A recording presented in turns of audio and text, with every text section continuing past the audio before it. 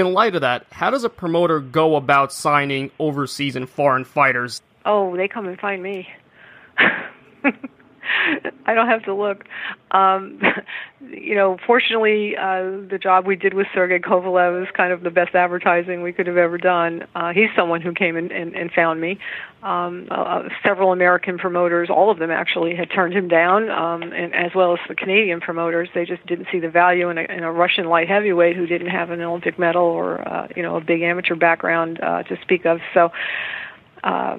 He was brought to my attention by his manager, Agus Klimas, who asked to meet with myself and Jolene Mazzone, our matchmaker, one day, and said, I've got this light heavyweight, and he's great, and I believe in him, and you just give him one fight, and after match him with anybody you want. If you don't like what you see, I won't bother you anymore.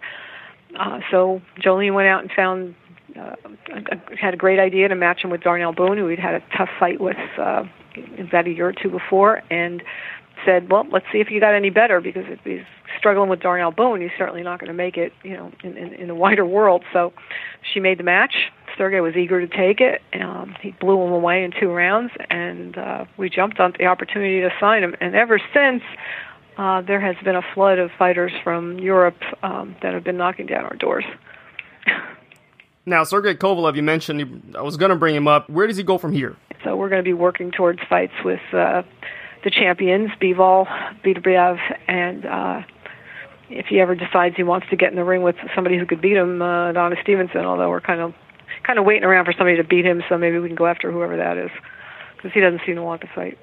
And how long have you been trying to get the fight with Adonis Stevenson? I know he's been on the map probably since Sergey fought Nathan Cleverly, and nothing's been able to happen for years. Yeah. That was when he fought Cleverly, 2013. That's how long we've been chasing him. He doesn't want any of it. That's just how it is. He hasn't fought. He's been a champion now. He hasn't fought a mandatory in 4 years. The last time he fought a mandatory was in November, Thanksgiving weekend 4 years ago.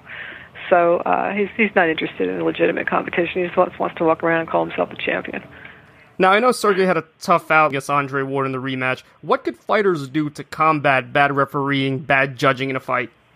I wish the hell I had an answer. We do our best to vet the judges and to vet the referee, and if there's someone who we have a strong objection to, we'll let the commission know ahead of time. Ask them not to appoint that person, but to tell you the truth, I expected more from Tony Weeks. I can't explain what happened, but I don't know if you saw the Sullivan Barrera fought in New York last week, and he was being hit low repeatedly by his opponent, and the referee decided to take points away from his opponent and did not award the fight to his opponent for doing it. But apparently in Vegas they do it differently. But what you can do, I think you can only say speak your truth when it happens, and recognize that this has been going on. I mean, I've been in boxing for 40 years now, and this has been an issue for 40 years, and surely was before that. It's not going away. They're human beings, and human beings have different perspectives and see things differently and make different decisions. And they're not robots. Until they can figure out a way to get a robot to ref a fight or score a fight, I just don't know.